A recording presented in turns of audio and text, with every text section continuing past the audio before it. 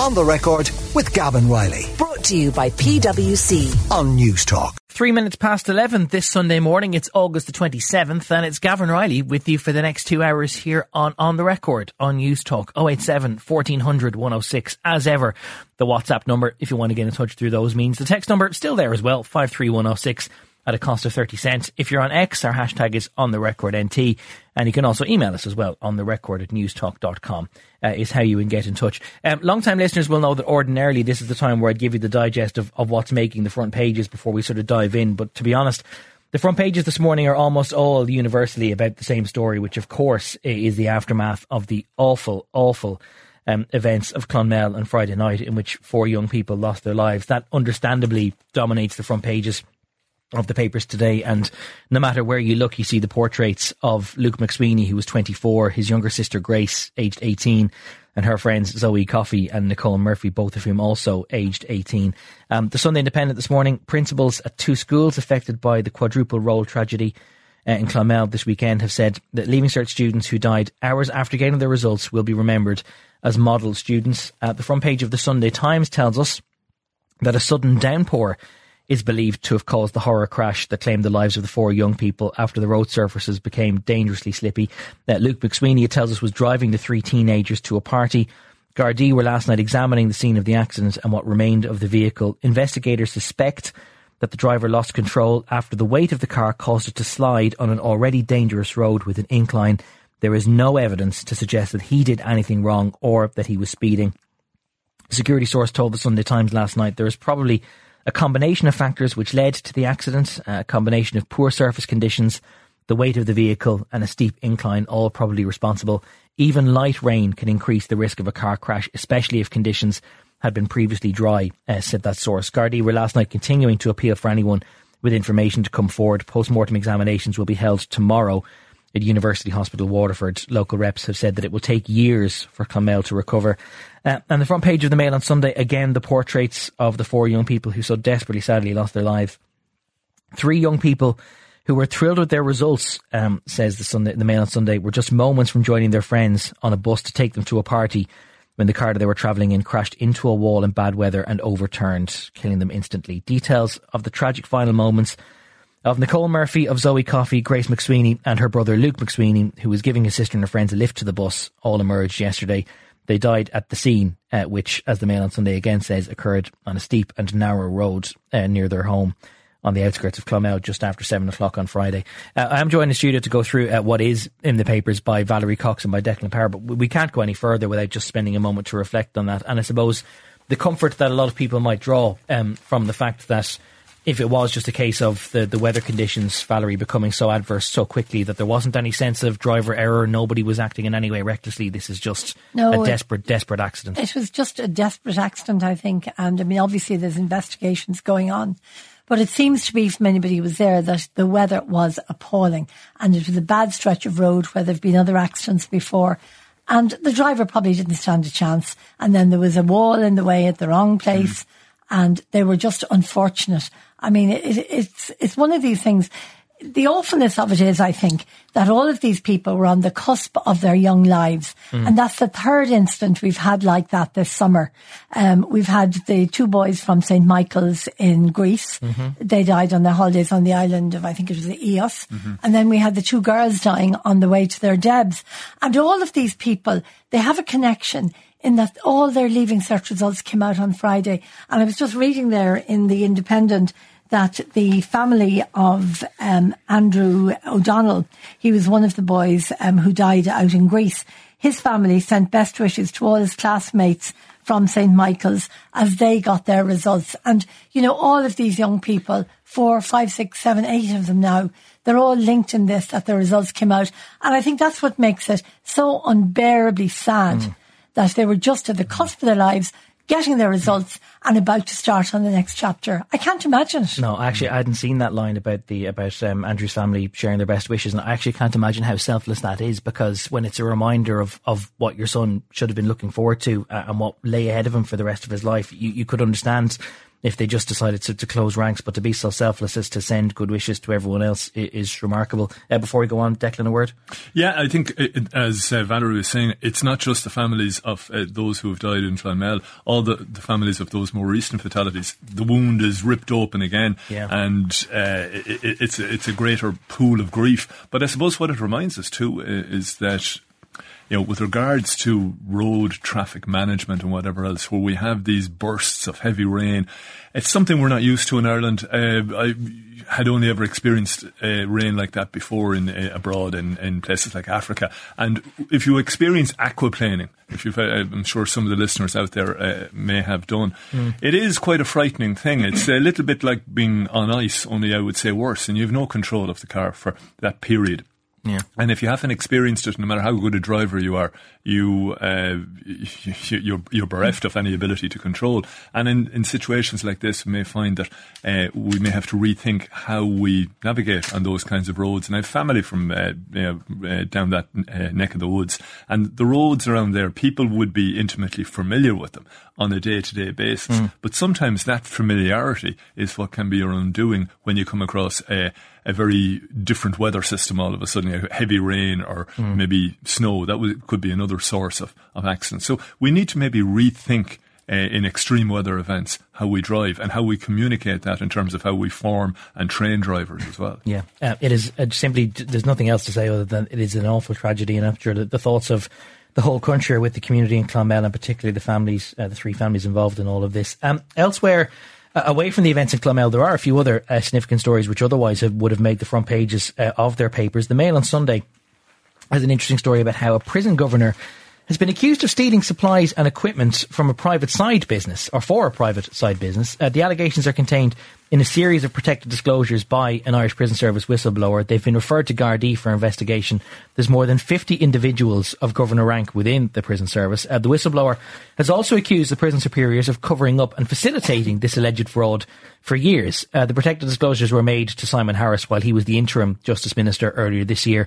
The whistleblower also accused the Secretary General in the Department of Justice of trying to block a Garda investigation into the theft allegations. That's an extensive spread that's inside the Mail on Sunday. The sidebar of the front page of the Sunday Times tells us that the relationship between Daniel Kinahan and his father has turned sour after rows over Christy Kinahan Sr.'s decision to have more children in his 60s and his backing for conspiracy theories. John Mooney tells us that Daniel is said to have grabbed control of the transnational criminal gang built up by his father. Kinahan Sr.'s volatile personality has also become erratic and more aggressive, sources say, according to John Mooney. In turn, Daniel Kinahan has angered his father by ordering violence against Irish rivals, which has ultimately led Gardaí and the Irish government to lobby the US to impose sanctions on them. Kinahan Sr., according to one source, blames his eldest son for ruining his attempts to rebrand himself as Chris Vincent, a businessman who operates across the Middle East, Asia and Sub-Saharan Africa.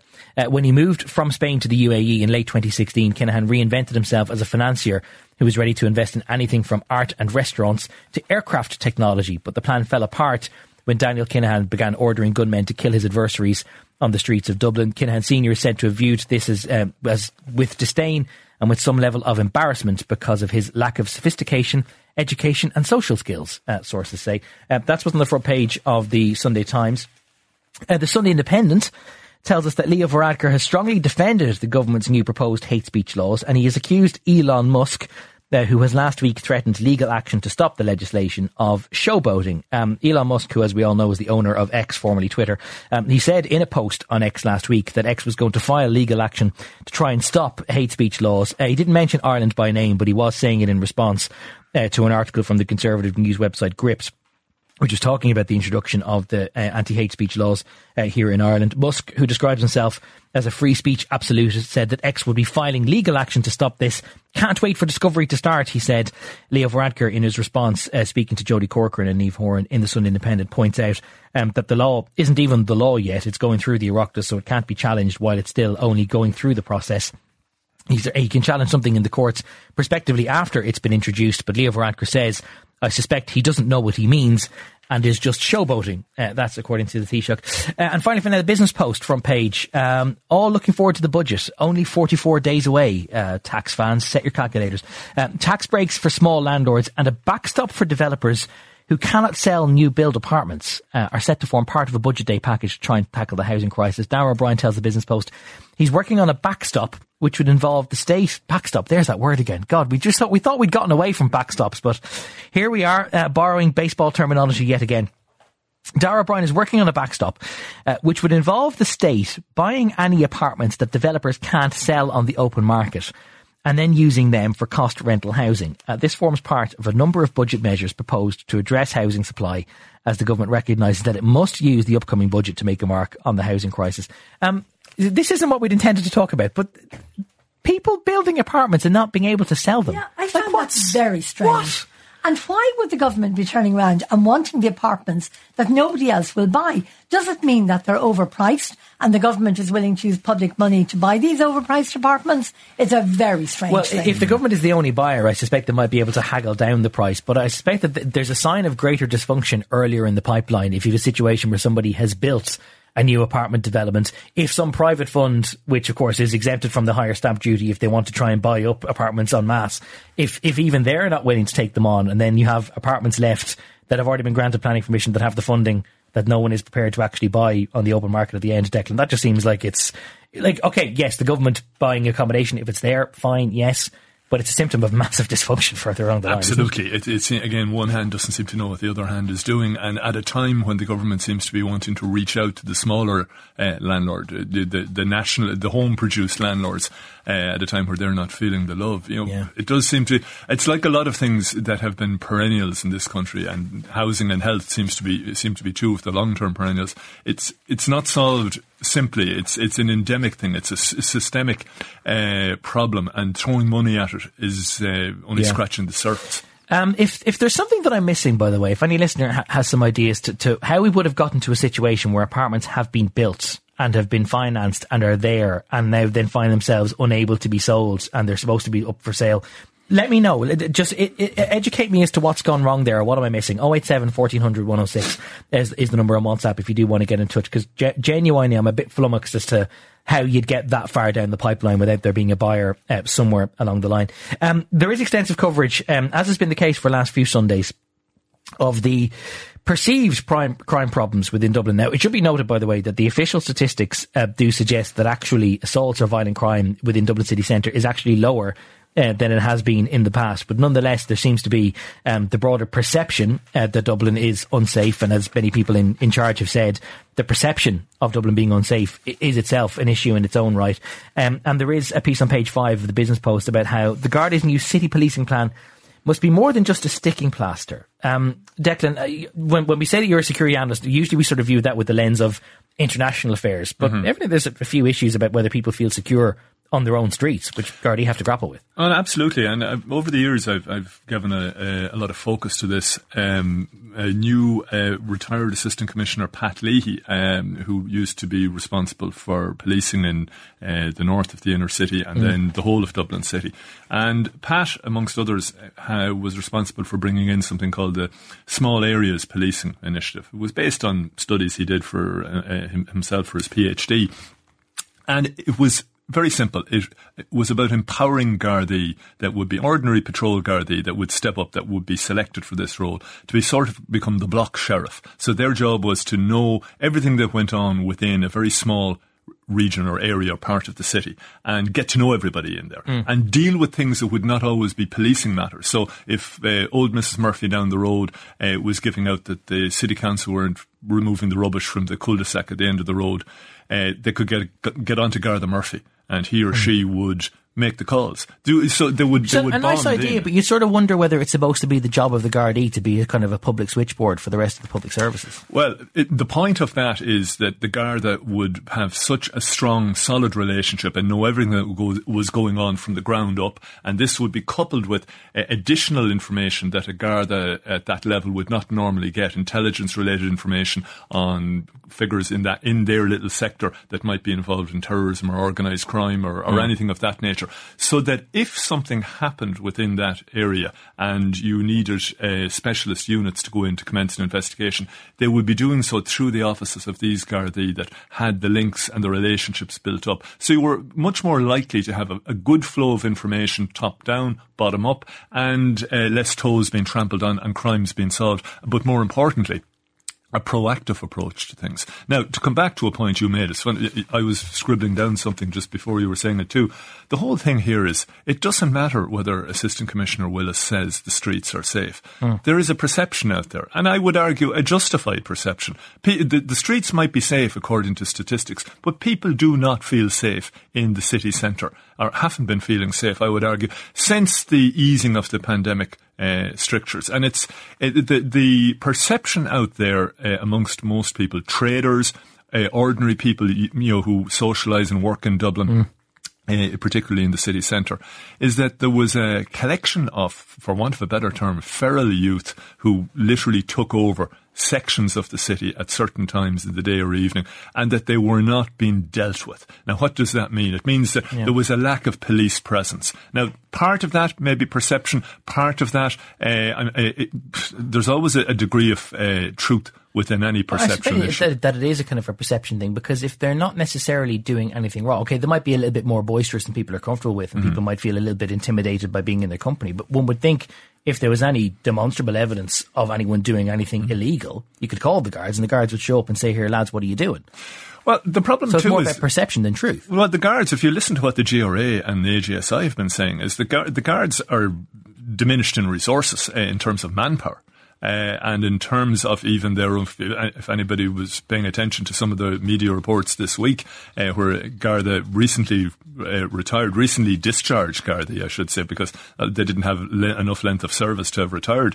We're talking about the degree of lack of capacity with regards to their telecommunications, with regards to the pulse system, with regards to the systems of policing, whereby a greater obsession of logging and material and ticking boxes rather than maintaining the relationship with the public by having a policing presence on the street. So this week it was to be welcomed that there was going to be an upgrade of presence. Now, the media focused a bit about the fact of the specialist units, the armed units or whatever else. Yeah. Basically, you were going to have a much greater presence on the street.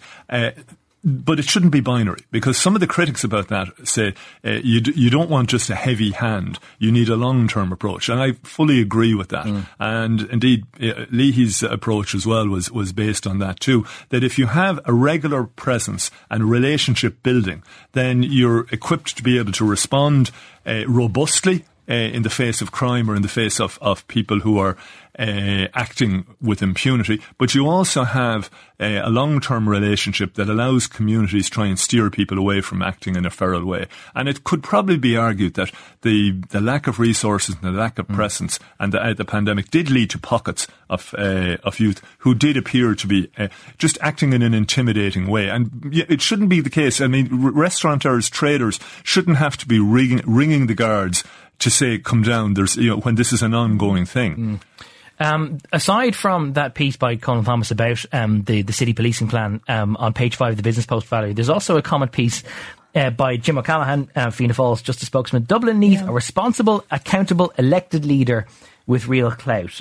Methinks that the current TD for Dublin Bay South might be eyeing up a new mayoral position should one be created. This is quite possible, but I think he's absolutely right. And he says no politician elected to the Oireachtas or serving in government has direct daily responsibility for the successful operation and management of Dublin. And he's absolutely right. It doesn't sit. The mayor of Dublin at the moment, I mean, it's mainly just a courtesy title. They turn up, they snap ribbons, they pat people on the head. They do all that kind of thing. And that is really, and maybe get involved in a row about the Christmas crib.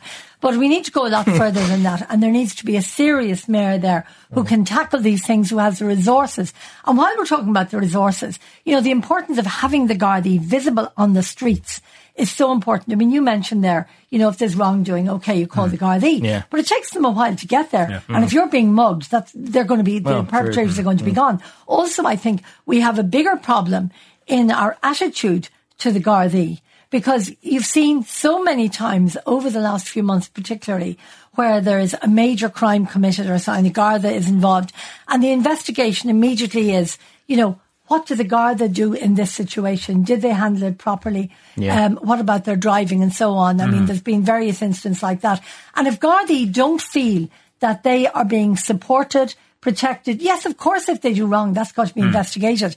But I think if they don't feel that the Commissioner is behind them, that they're going to back them in trying to bring back, to eliminate lawlessness from the city, that there's going to be a sense of apathy among the Gardaí themselves. And I think it's very important that we take that away and say, yes, do your job, you're trusted. Yeah. That is on page 5 of the Business Post. I need to get to an ad break, but just before I do, actually, there's one piece that isn't in today's papers, but I think was in yesterday's Irish Independent. And Declan, it's worth just sending you out on this because you've actually mentioned this, that there was a report by Robin Schiller, it's still available on independent.ie, about a man named Mahmoud Bazi, who admitted on Lebanese television that he was responsible for killing 2 Irish privates who were serving on a UN mission all the way back in 1980, Thomas Barrett and Derek Smallhorn.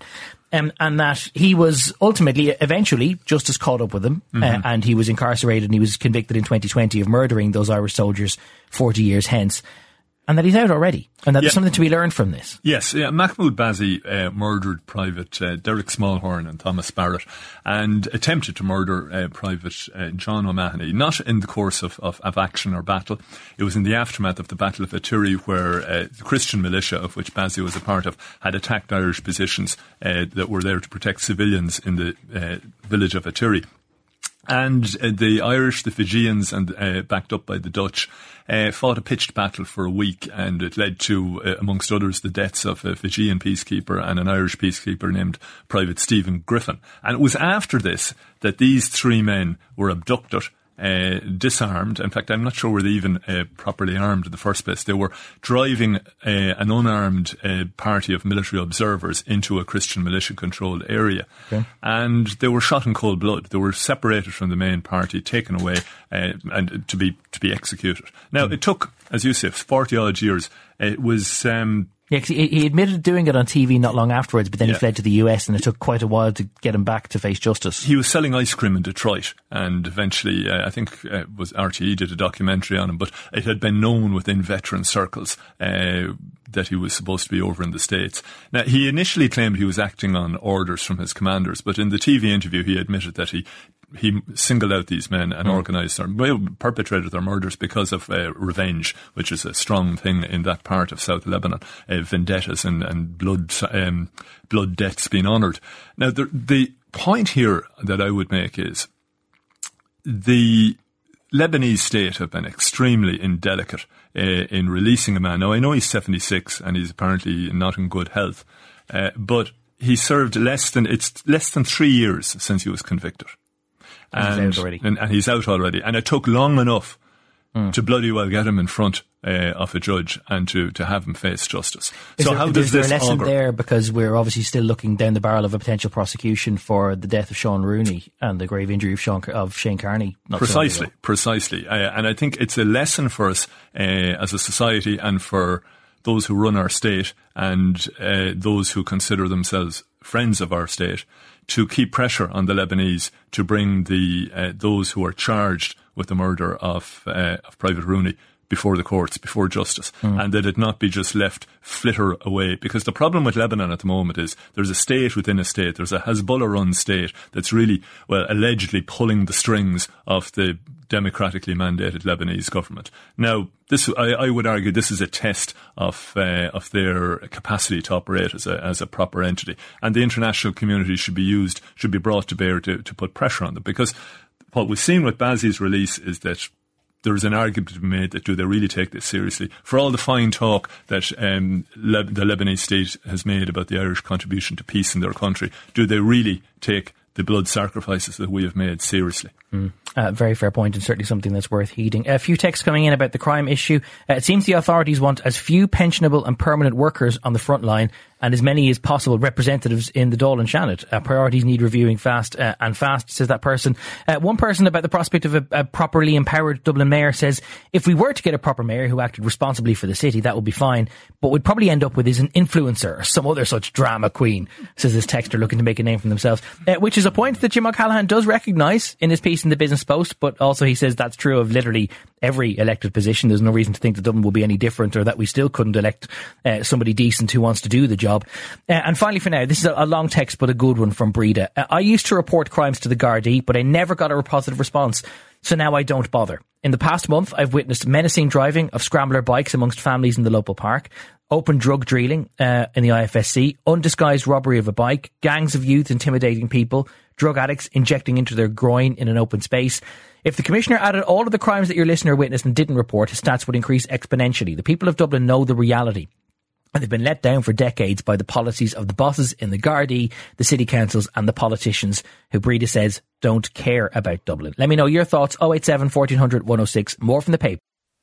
News Talk this morning, joined in studio by Valerie Cox and Declan Power to go through what is in today's papers. One text in, Gav, you're well placed to say a word or two about Bray Wyatt, a big Irish wrestling following here, and it's cut a lot of us real deep. I'm glad somebody gave us a chance to mention that for 20 seconds, because a lot of people are surprised when I mention it, whether it's on Twitter or Instagram, or even talk to people in person, that I'm a fan of professional wrestling. And there's much more of us out there than I think a lot of people recognise. And people go, professional wrestling, like, are you, like, what's the point? Sure, it's all a stitch up. Sure, it's all fake fights and all pre-scripted. Sure, how could you like that?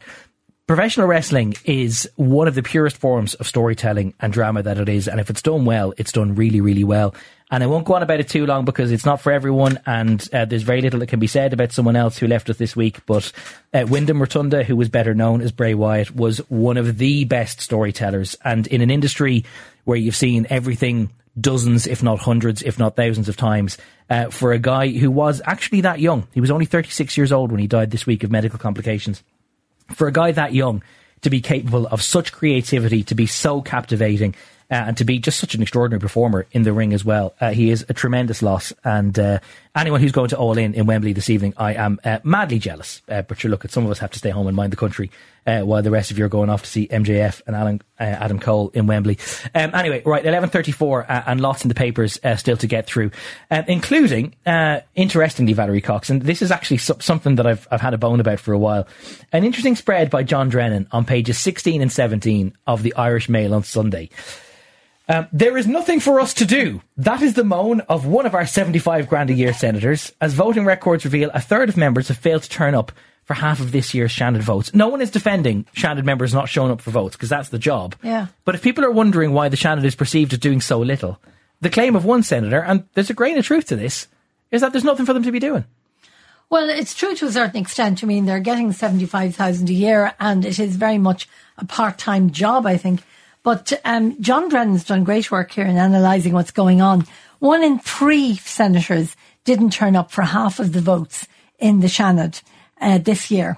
Now, there were 57 votes called in the Seanad between January and the end of June. And the level of absenteeism was extraordinary, with 20 of the 60 members not bothering to vote in 50% of the ballots. Now, that shows an extraordinary degree of disinterest. Now, maybe there is nothing for them to do. So that would mean maybe we don't need them. Maybe we could save a lot of money. I'm not saying this to defend absentees, because obviously if your job is to be a legislator, then show up and vote on stuff. One thing which is worth noting is that unlike the Dáil in his present stance, the government parties do have an overwhelming majority in the Seanad. So basically a lot of them can, frankly, half-ass it, and there's never any danger of the government being beaten. So it never sort of feels like anything is on a knife edge. That's not a defence, but it's a bit of context as to why there might not be full attendance. I think, though, the Seanad has thrown up some excellent politicians, and it's thrown up people that we've never actually heard of. But it's seen very much as a stepping stone to something else, either going to Europe as an MEP or becoming a TD. And there's a nice analysis there from John saying who's looking to escape the Seanad's holding pen next. And he has a whole list of people who are senators at the moment, but who are eyeing up seats in the Dáil in their own constituencies. And I think that's awfully true. Now, it's also a holding pen for people who lose the seats, because all they have to do is get a nomination to the Seanad instead. And I mean, if you even just look at the list of senators, lots of them have previously been TDs and now they're back in the Seanad, recuperating, having a little rest before they run for election again. Therein lies the problem. That is the problem, isn't it? Because it's a full House of the Oireachtas in its own right. It's a legislature, and it shouldn't be seen as either the training ground or the retirement home. It should be a prize in its own right. I completely agree, and I agree with much of what Valerie said as well, except the one point. I think we should be retaining the Senate because I like the fact that it is an alternate chamber. It has where people have used it wisely. They've brought issues to bear. I mean, David Norris is a very good case in point. He was very much a voice in the wilderness. But having his seat in the Senate allowed him to articulate things that got traction in Irish society that probably wouldn't have. There are others similar to that as well. I see my old colleague Tom Cronin, since he took his seat, he's used a very strong platform about disability and other related issues. And this is what I think the Senate should be for, because when Valerie and I were chatting about this in the reading room earlier, we're both agreeing in a way that there are issues that a TD can't focus on. And this is the problem, I think. If you've people that look at it as a waiting room before they get their seat back for real politics or to go to Europe, or they're hanging on there because they got voted out, they're not really focused on those things. Nothing grinds my gears like a senator who says that they're a senator for County Clare or Dublin Fingal. You're not a senator for a geographical constituency, that's the point. You're supposed to look at national issues. Yeah, exactly. And so you're not bogged down with the potholes and the other issues. And sometimes I think we end up with people who get seats in the Dáil as TDs that should really be senators. They're single issue people and they're focused on various different things. And there's nothing wrong with being a single issue exponent. But you're probably you'd be better placed to do it in the Senate. You can't really, if you have to be dealing with constituency issues and things like that, especially if you're independent. I think if you're an independent, if you have that streak in you don't want to be bogged down by party politics, then the Senate is the place to be, because you're unfettered and you've a much, clearer voice if you use it properly. But the last time this was an issue, do you remember, there was a referendum. Yeah. And 10 years ago. I was in favour of retaining it, but it was also what swayed my thinking was the fact that there was supposed to be a programme of reform. Yeah. And that hasn't happened. And what we need to see is there needs to be some adjustment so that the system works better. And there needs to be not just an adjustment, we'll say constitutionally or legally or whatever else, but also with the idea of who we're nominating to the Senate and why we're nominating. It shouldn't be just a sinecure for people who've been loyal to particular parties. Yeah. And it's bloody hard work for any of those independents who do get elected. I know Tom had to go at it 3 times in a row, and he really last time he really went at it. He really threw the kitchen sink at it. There's been some great people in the Senate. They really have. And you mentioned David Norris there and lots of others. But it's like there's 3 levels in Irish politics. First of all, you've got local government, the county councillors, and that's all about potholes. Then you go to the Seanad, and that's all Plymouth. And then you get to be a TD, you get into the Dáil, and that's all about politics. And I mean, that really seems to be the level they all operate on, except for a few that come through and make a difference. And they do. And I think a shake-up of the Seanad. But Leo Varadkar has promised this anyway. Well, there has to be some electoral reform on it soon, because there was the Supreme Court case that was taken by a UL graduate, Tomas Heenahan, who was pointing out that, it's been, 44 years since we had the referendum about expanding the franchise for the university panels, and it wasn't done. And the Supreme Court has ruled, actually, no, there is now an impetus. There is a mandate and instruction to do that, and the government's been given a deadline to do it. So perhaps by next time we might actually have wider voting. Yeah, and also, even as they exist, the university panels are a disgrace, because the same old are holding on to those seats most of the time. As you say, it's very difficult for Clonan to get in there. No, they get re-elected because there's so little interest. There's such a low level of voting. People don't care. They get the envelopes into their houses. I don't think they even read them half the time. And if we could bring in the other educational institutions as well, or now universities or technical colleges, whatever, they should all have a say in who goes to the Seanad. It always struck me as the daftest thing. I'm a graduate of both DCU and Trinity. And so you get a vote for one but not the other. Yeah. And the DCU and UL graduates not have... I'm surprised. I suppose it's indicative of how a lot of people don't really think about the Senate, that even university graduates. But I mean, in this day and age where we're saying that only university graduates should have a vote, I mean, that flies in the face of the ethos of a republic. But then so many things we do in this country can fly in the face of that. It's constitutionally prescribed. The people adopted it that way. The left tried to get rid of the Senate in the past. People chose otherwise. End of, says Lara in Dublin. Dan says the Senate is a good idea, but you shouldn't be allowed to sit in the Senate if you've just lost a Dáil seat, at least for a full Dáil cycle. The way around that, Dan, is just to have the elections on the same day. Because people wouldn't run for and could I suggest something as well? As you were saying about that people had, that's constitutionally constructed a certain way.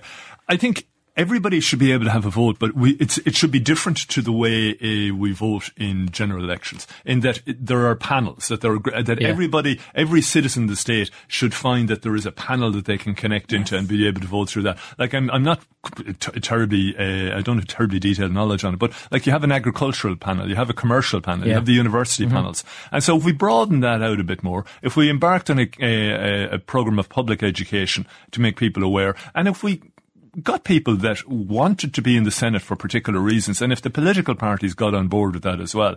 There are a lot of people within the arts, within business, within John Crown, another example. He went in, did a stint in the Senate. Did one term. Job done. Yeah, and he had a few things he wanted to achieve, and I was hugely impressed with him with the way he went about it. And in the gift of the Taoiseach, that's ridiculous. Yes, he shouldn't be able to give it out like sweeties to people who've helped him it's get not elected a ball. or whatever. I think the logic behind that is that reduced its standing as well. That it avoids the prospect of the two houses being differently composed, so that you don't have a government that has a majority in the Dáil being stymied in the Shannon. But yeah, I know. 087 1400 106. Let us know your thoughts on that. I didn't expect to spend so much time on the Shannon, so much time that we have to take a break. More when we're back. With Valerie and Declan after. I didn't want to ask Shane while he was on the line. Declan, any interest in getting Brotox as advertised in the Sunday Times today? No. I can't quite understand it, because I think one of the differences between men and women is that men, as we advanced, we always had the easier ride in a way, getting grey, a few wrinkles, maybe even a bit of baldness, all added to the gravitas. You're very distinguished. Well, it's the general idea. Well, certainly, it kind of, if you were in a certain type of role, you always, having a baby face wasn't an advantage at all if you were a man. So I can understand it from the female perspective. But obviously times have changed, and obviously the newer generation of men out there want to have the pulchritudinous visage that the ladies have as well. So more luck to them. I hope they come out with that vocabulary as well. 20% of men, apparently, in one clinic, 20% of their clients are men. Right, and I assume it's the face, because I believe that people can get Botox in the posterior region as well. In other places too. You know more about this than is healthy. But apparently one of the best clients are the fathers of the bride.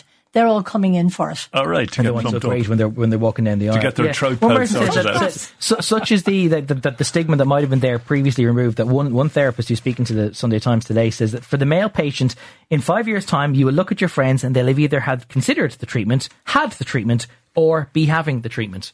It seems like a boom market to get in, Valerie, if you've got the money to invest in that sort of thing.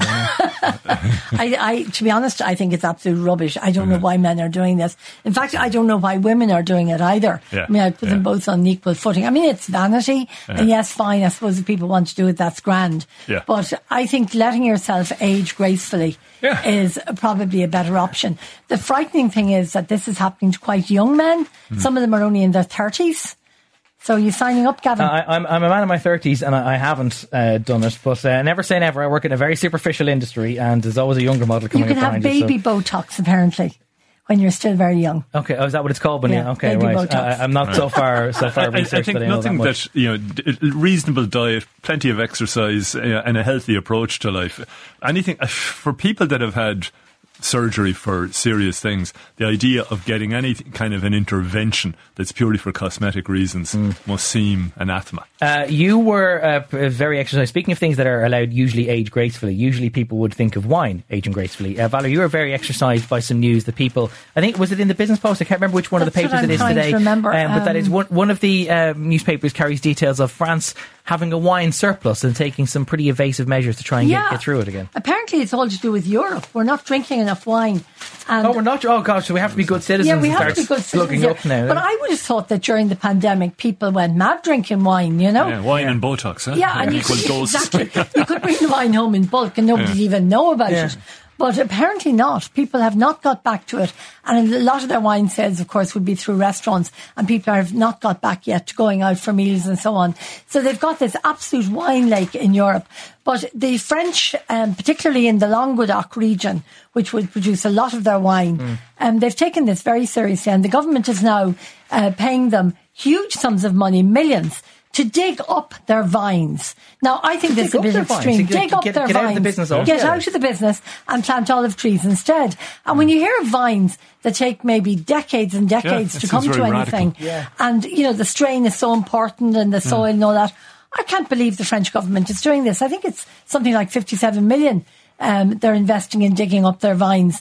And I really do think that we should advise the French and tell them, you know, this is not a good idea. 10 years' time, you're going to be really sorry. There won't be a drop of wine. But I think this is the idea. It'll come back as a very much more expensive wine. Mail on Sunday is the one that has this story. French Agriculture Minister Marc Fesneau says that the fund they're putting together, the 200 million, is aimed at stopping prices collapsing so that winemakers can find sources of revenue again. So in actual fact, there's too many of them in the business. Right. And they're driving down the price, and that we all need to do our bit by keeping the price of wine up. I'm just struck by it, as we're talking about that diminishment, it seems to parallel another issue that has been written about in the papers today. I think actually it was the Sunday Independent, Liam Collins, piece about the decline of the Irish pub, or certainly, no, Liam's point is more the evolution or the changes that are coming in the Irish pub in terms of how we drink, the way we drink, and I mean, even just to the point that we're talking about wine, which would have been unusual in Ireland 20 plus years ago. You would wonder where it will all end. But I think in Ireland, perhaps we are recognising that we need to mind the pub, because it's not just about the consumption of alcohol, is it? It's about the consumption of community, the engagement with community. Absolutely. And I think maybe the parallel there for the French is that their consumption of wine has always been about discourse and about society. So they're very careful about how they tinker with it, because in France, it's very egalitarian. From the high to the low, however one decides that, they like their wine. So if you're turning it into a more expensive elite thing, I think you might have a bit of a backlash, and nobody does backlash better than the French. Let that be the final word from Declan Power, defence and security expert, and from Valerie Cox, journalist and author. Thank you both for joining us. We're going to be talking about apprenticeships and whether they might be a solution for many people who could be disappointed by the CAO. That's coming up after the news. Don't go away. On the Record with Gavin Riley, Sunday morning at 11. Brought to you by PwC. Transformation always disrupts, but it doesn't always need to be disruptive. On News Talk.